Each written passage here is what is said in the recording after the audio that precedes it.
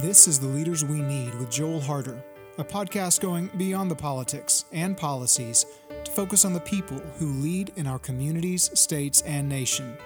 Conversations that restore the civility we need in our politics, while promoting the integrity we need in our leaders. The Leaders We Need with Joel Harder, a resource from Oklahoma Capital Culture. Welcome back to The Leaders We Need. Today on the podcast, we're going to wrap up my conversation with Representative Ryan Martinez. He is beginning his third term representing House District 39 in Edmond, Oklahoma, and he now serves as chairman of the House Redistricting Committee. Ryan told us about the people and experiences that shaped his leadership and what he sees as one of the most important parts of legislating.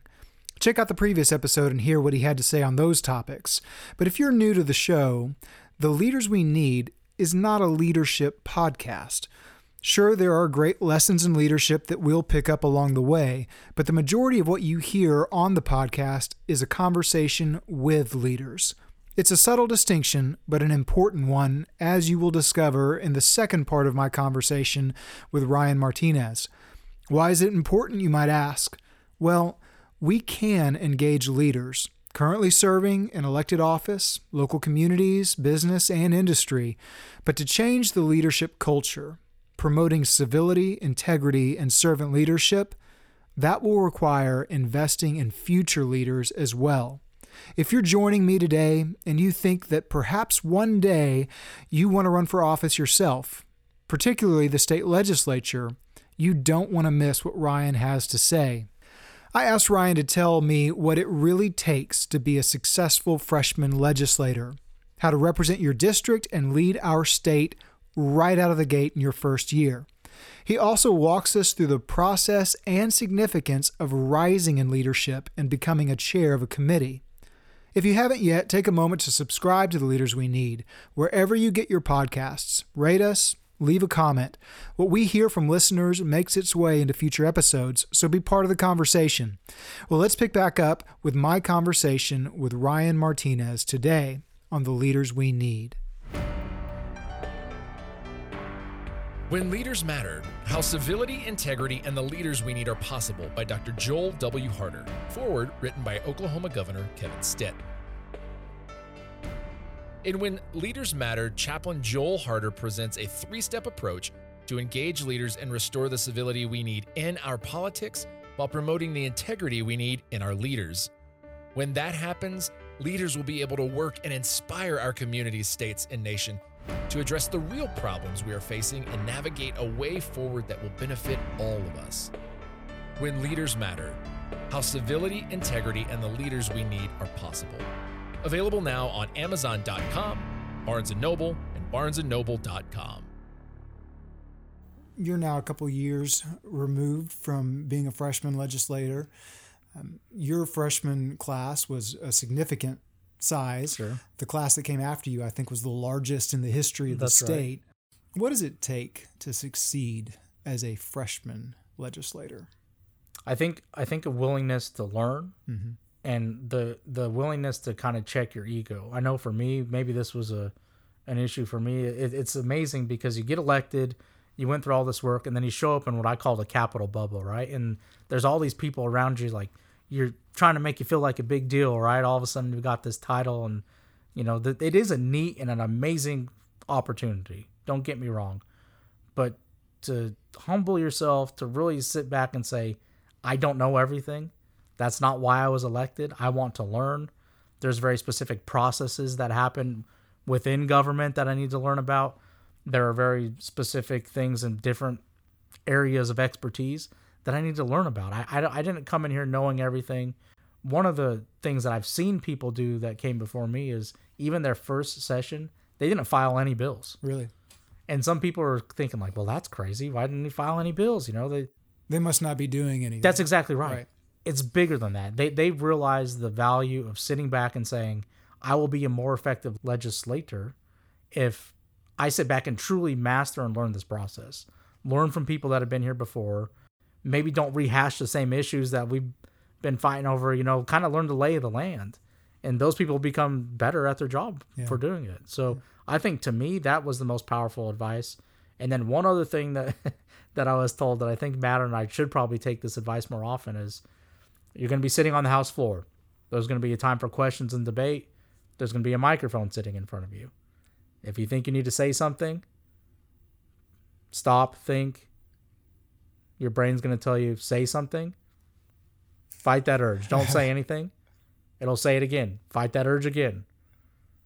Keep fighting that urge. And then if it's desperate and you've fought that urge for 10, 15 minutes, maybe consider saying something. Yeah. But just choose your words wisely. Remember the relationships. Don't get too fired up to where you might damage a long-term goal. Because a lot of times a piece of legislation or something you're working on, it's great to be passionate about it, but it's going to take several sessions, usually.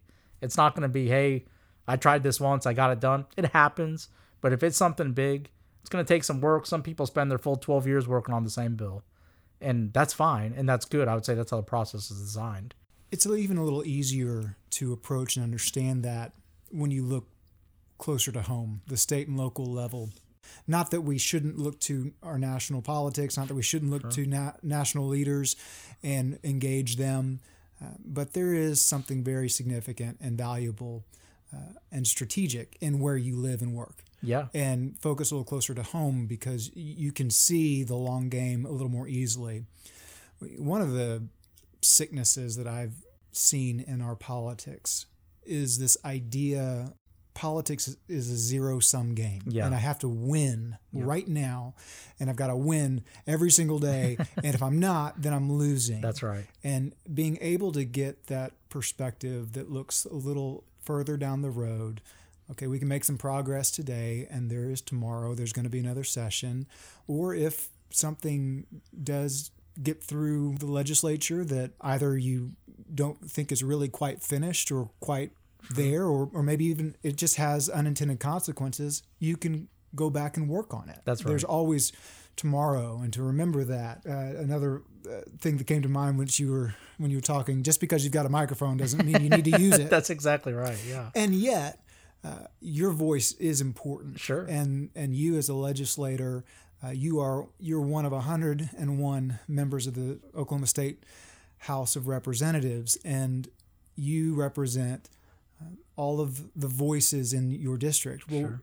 We can't govern ourselves with thousands of voices trying to work together to map this forward. That's why we elect one. Yeah. And now you step into that room, and you are speaking for and representing the people who sent you there, and you're working with 100 others who are doing the exact same, and your voice does matter. Sure. I think one of my favorite things to say, and I've shared this before, is when I watch debate and those question and answer periods happen on the floor or even in a committee hearing, I will see somebody debate, and maybe they know that, hey, we've got the votes. Sure. We know what this is going to pass, or the votes are against me. Yeah. And I know that I'm going to get up and say something, and I'm probably not going to win the day, but I still have a voice for a reason, and you have a voice in the legislature for a reason. And I love to go to a member who debated maybe in opposition to something that ended up passing and just simply thank them for voicing that, because it does matter. Absolutely. And there is tomorrow, and there is future work that can be done. And the fact that and I think you wisely said, hey, you suppress that urge, and if it's still there, okay, now you've really got something to say. You know, my great desire for debate in the State House is not that it would go away or wouldn't happen, but that it would be really, really meaningful debate. Absolutely, yeah. And when that happens, we're going to get a better product. No doubt about it.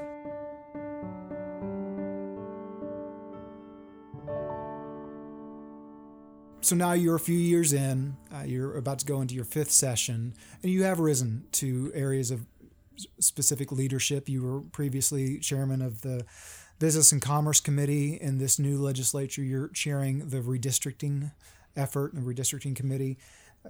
Can you walk me through the process and significance of committee assignments and serving as a committee chair in particular? Absolutely. So One of the things that I always say is interesting that's interesting about our state legislature versus even, the U.S. Senate or the U.S. House.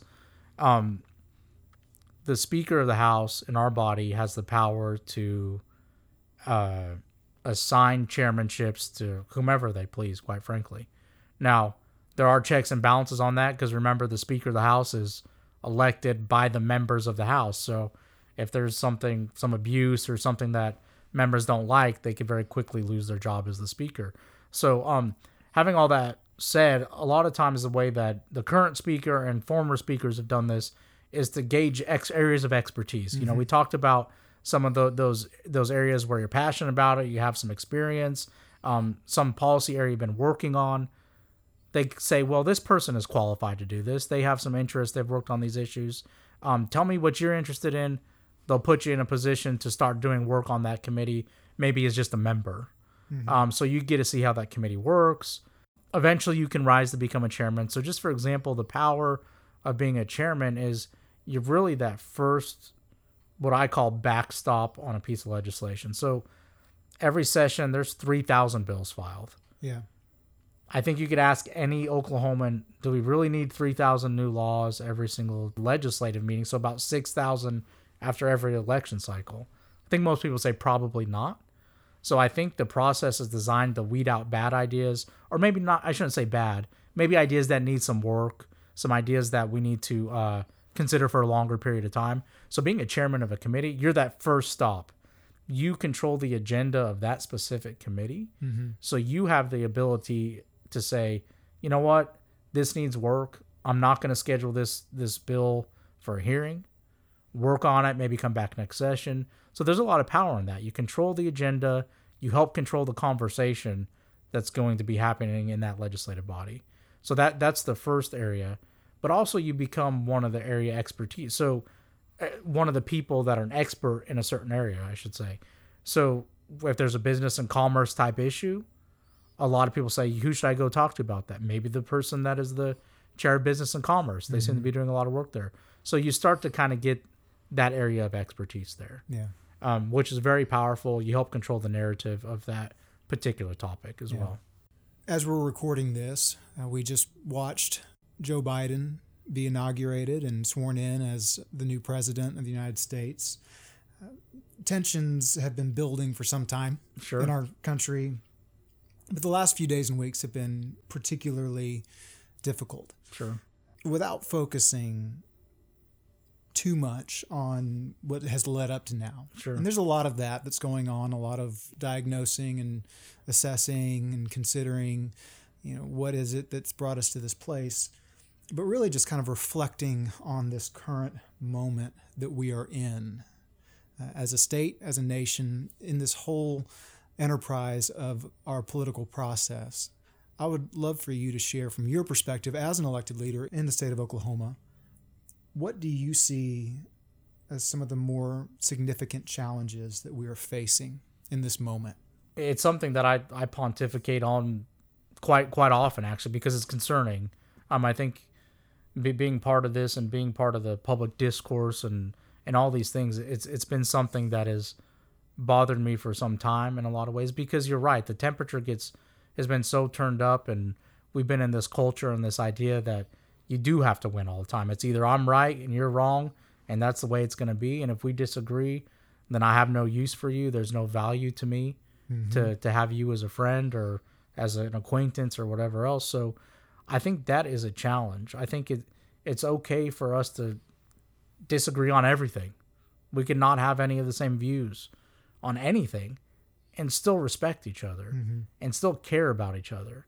I think that's something for me, I know personally, that I pray about a lot, and I try to focus on, and I try to say, don't forget the big mission here. Yeah. I have a bigger calling and a higher calling, and that's not to be always winning the debate on the House floor. I've been called to do something bigger than that. Yeah. So let's keep our eyes on the big goal, right? So I think remembering that, and remembering that we're Americans, we're Oklahomans. When it comes down to it, there's a bigger picture here, and let's not throw out the bigger picture over what's really a smaller issue. starting to see some of that. I think that there was a wake up call. Yeah. And sometimes, we kind of hit this peak moment and people say, whoa, let's pump the brakes. This is getting out of hand. And you're seeing some of that, I think. I think you're seeing some reconciliation and some attempts to say, you know what, you might have wronged me in the past. I might have wronged you. Maybe let's move on. Yeah. Let's talk about where we go from here. Well, I want to drill down a little bit more on that. Sure. But also kind of practice what I preach a little bit, Sure. and do some active listening.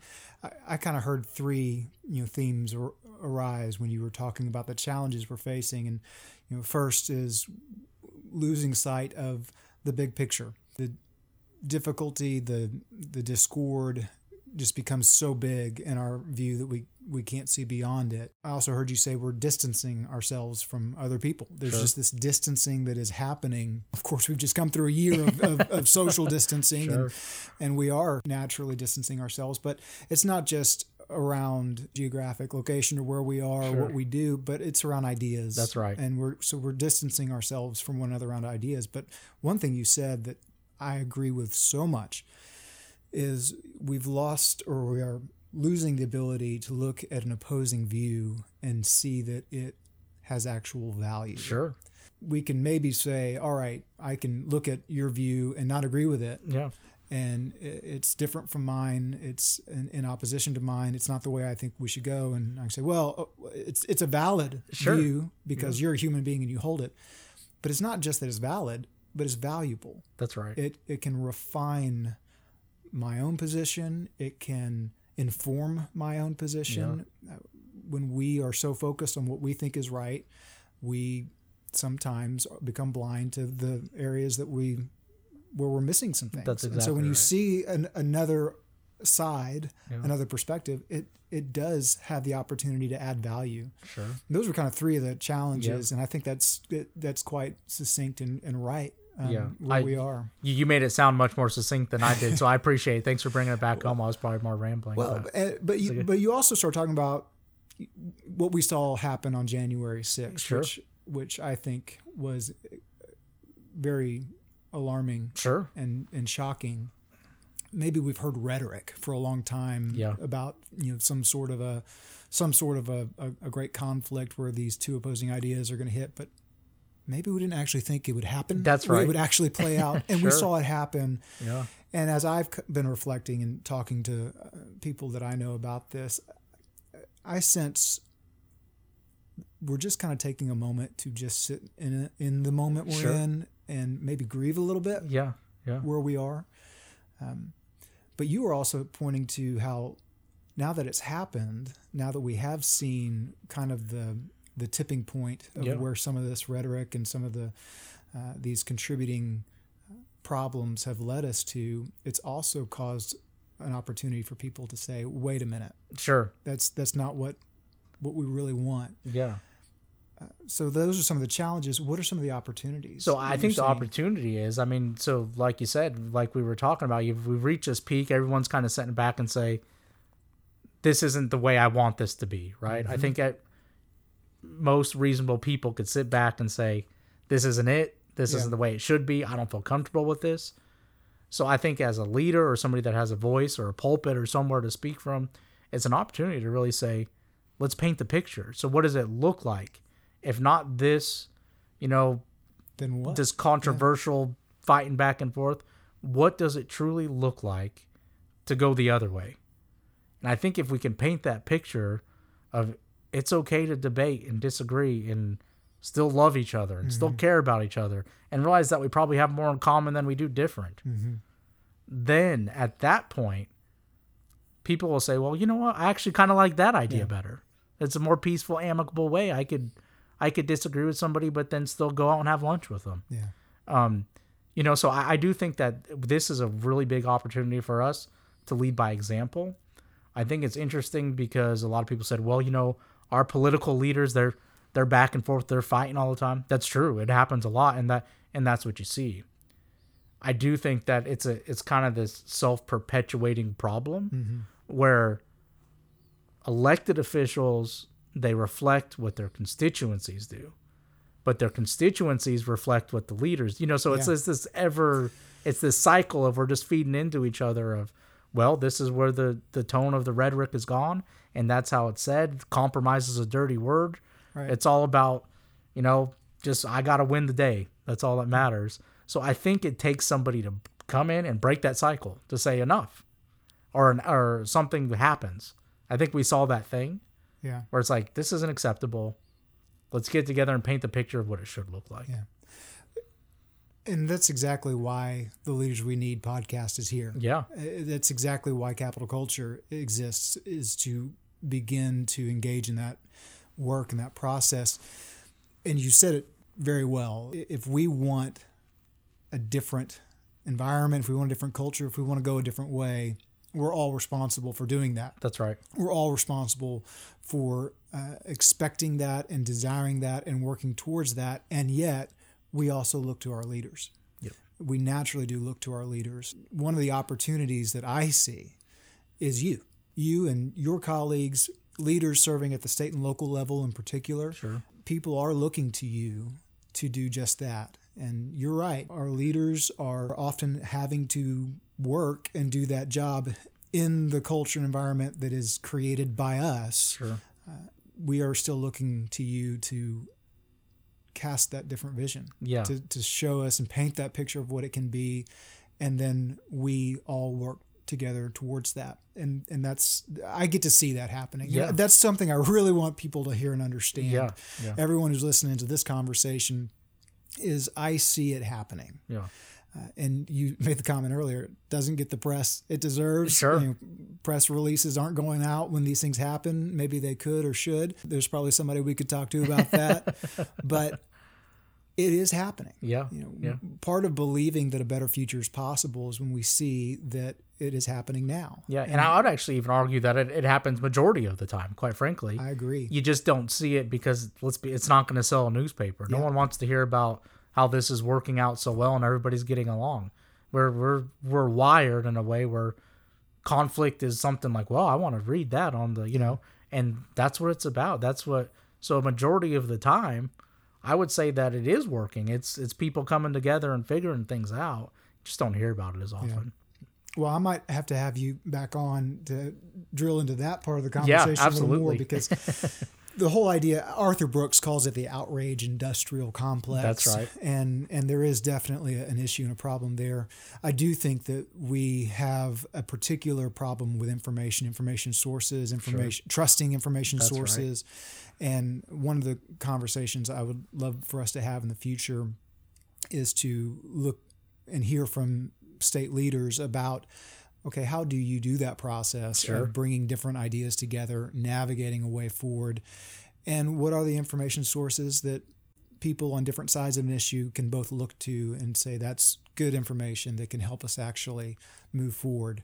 That's a whole other podcast. Yeah, absolutely. That's a whole other conversation. That's a whole series of podcasts, really. Well, I've started having those conversations. I think it's one of the things that'll probably come out of this experience that we have with 2020. And can I just say that I'm a little bummed that it's 2021, because I really got used to being able to blame everything that didn't go my way on 2020. That's right. And now I can't do that. That was an awfully convenient scapegoat. There's no doubt about it. Well, Ryan, it's been great to have this conversation. And just with the last few minutes we have, what gives you hope for the future of civility in American politics? Yeah. So we had discussed a little bit, more often than not, that exists. Maybe it's not in the public eye that we wish it could be, but I'm starting to realize, and this is one of the good things that maybe came from 2020, maybe one of the things that we could grow on.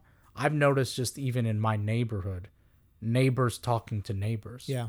This opportunity where I'm not leaving home very much. I'm home all the time. When I'm outside, I'm in my front yard. Mm-hmm. But what if we just all spoke to the person that lived next to us and the one next to, and all of a sudden you get this feeling of community again. Yeah. You see a breakdown in institutions in general with this generalization, whether that be political institutions or, even within the church or you name any traditional institution, neighborhoods, things like that, where it's just not as prominent anymore.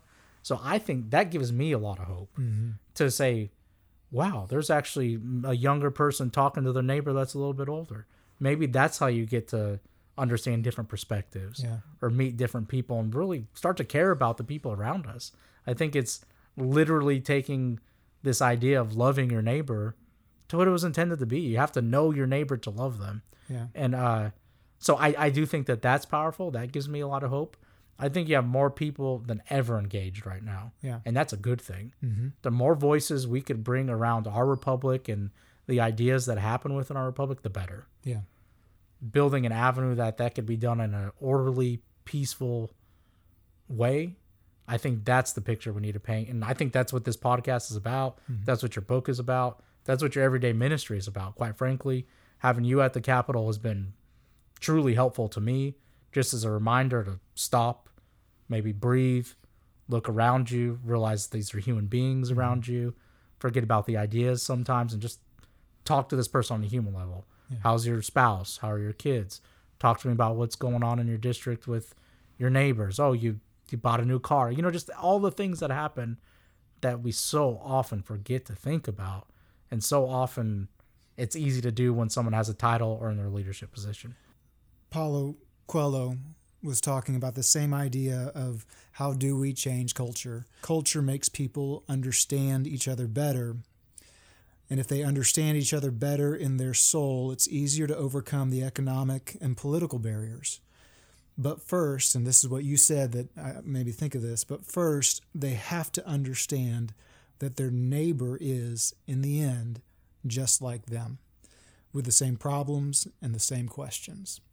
And that is a great point to be thinking about what is giving you hope and where we can find hope. The more we can build those relationships with literally our neighbors, but our neighbors in our workplaces, in our industries, in our communities, and actually see that they are just like us. Absolutely. Last question I want to ask, okay, and maybe even have your eye toward a person who's listening to this, like you in the third grade, who is maybe discovering or wrestling with a desire to one day run for office or serve in the state legislature.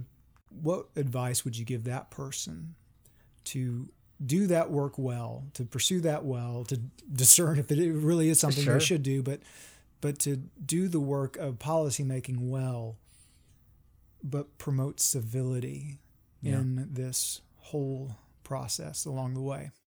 So I think especially on the local level, this is where you get to see government at work close up, an opportunity to really be part of things. Don't be afraid to contact your state. You have a state representative, you have a state senator. Get involved, speak to these people, understand what's going on in your community. Those things are all accessible and quite frankly encouraged. I love it when a younger person, or one of my favorite things that I get to do every year is I go speak at Santa Fe High School to high school students. Mm-hmm. And there's some that don't care and are like, that guy's boring. I don't blame them, but there are a few that are engaged, right? And they're really into it. And I think it's awesome. I probably get more out of it than they get, quite frankly. It's just get engaged. It's not hard to do. Be part of it, but it comes down to really understanding that this is a service. This is something that you're doing to serve people, and pray about it and understand that this is an opportunity to help people. It's a worthy calling. It's frustrating at times, like anything else or any other ministry can be, but it's worth it. It's something that I encourage you to do. We need great, thoughtful people to get involved.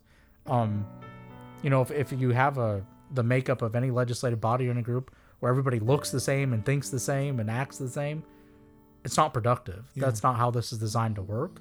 It's designed to have people that are willing to come in and do the work, learn about issues, disagree agreeably.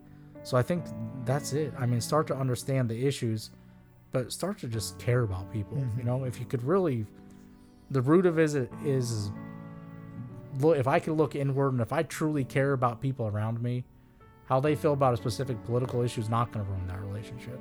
So I think that's what a lot of it is. Just get to know your community and get involved. There's opportunities out there. If you're a young person want to do it, you could dip your toe into the pool before jumping in the deep end and go help out on a campaign. Go meet somebody. Go talk to them about their experience in doing this. And I know that my office would be, or probably your representative or senator, would do it in a heartbeat. Strongly encourage that.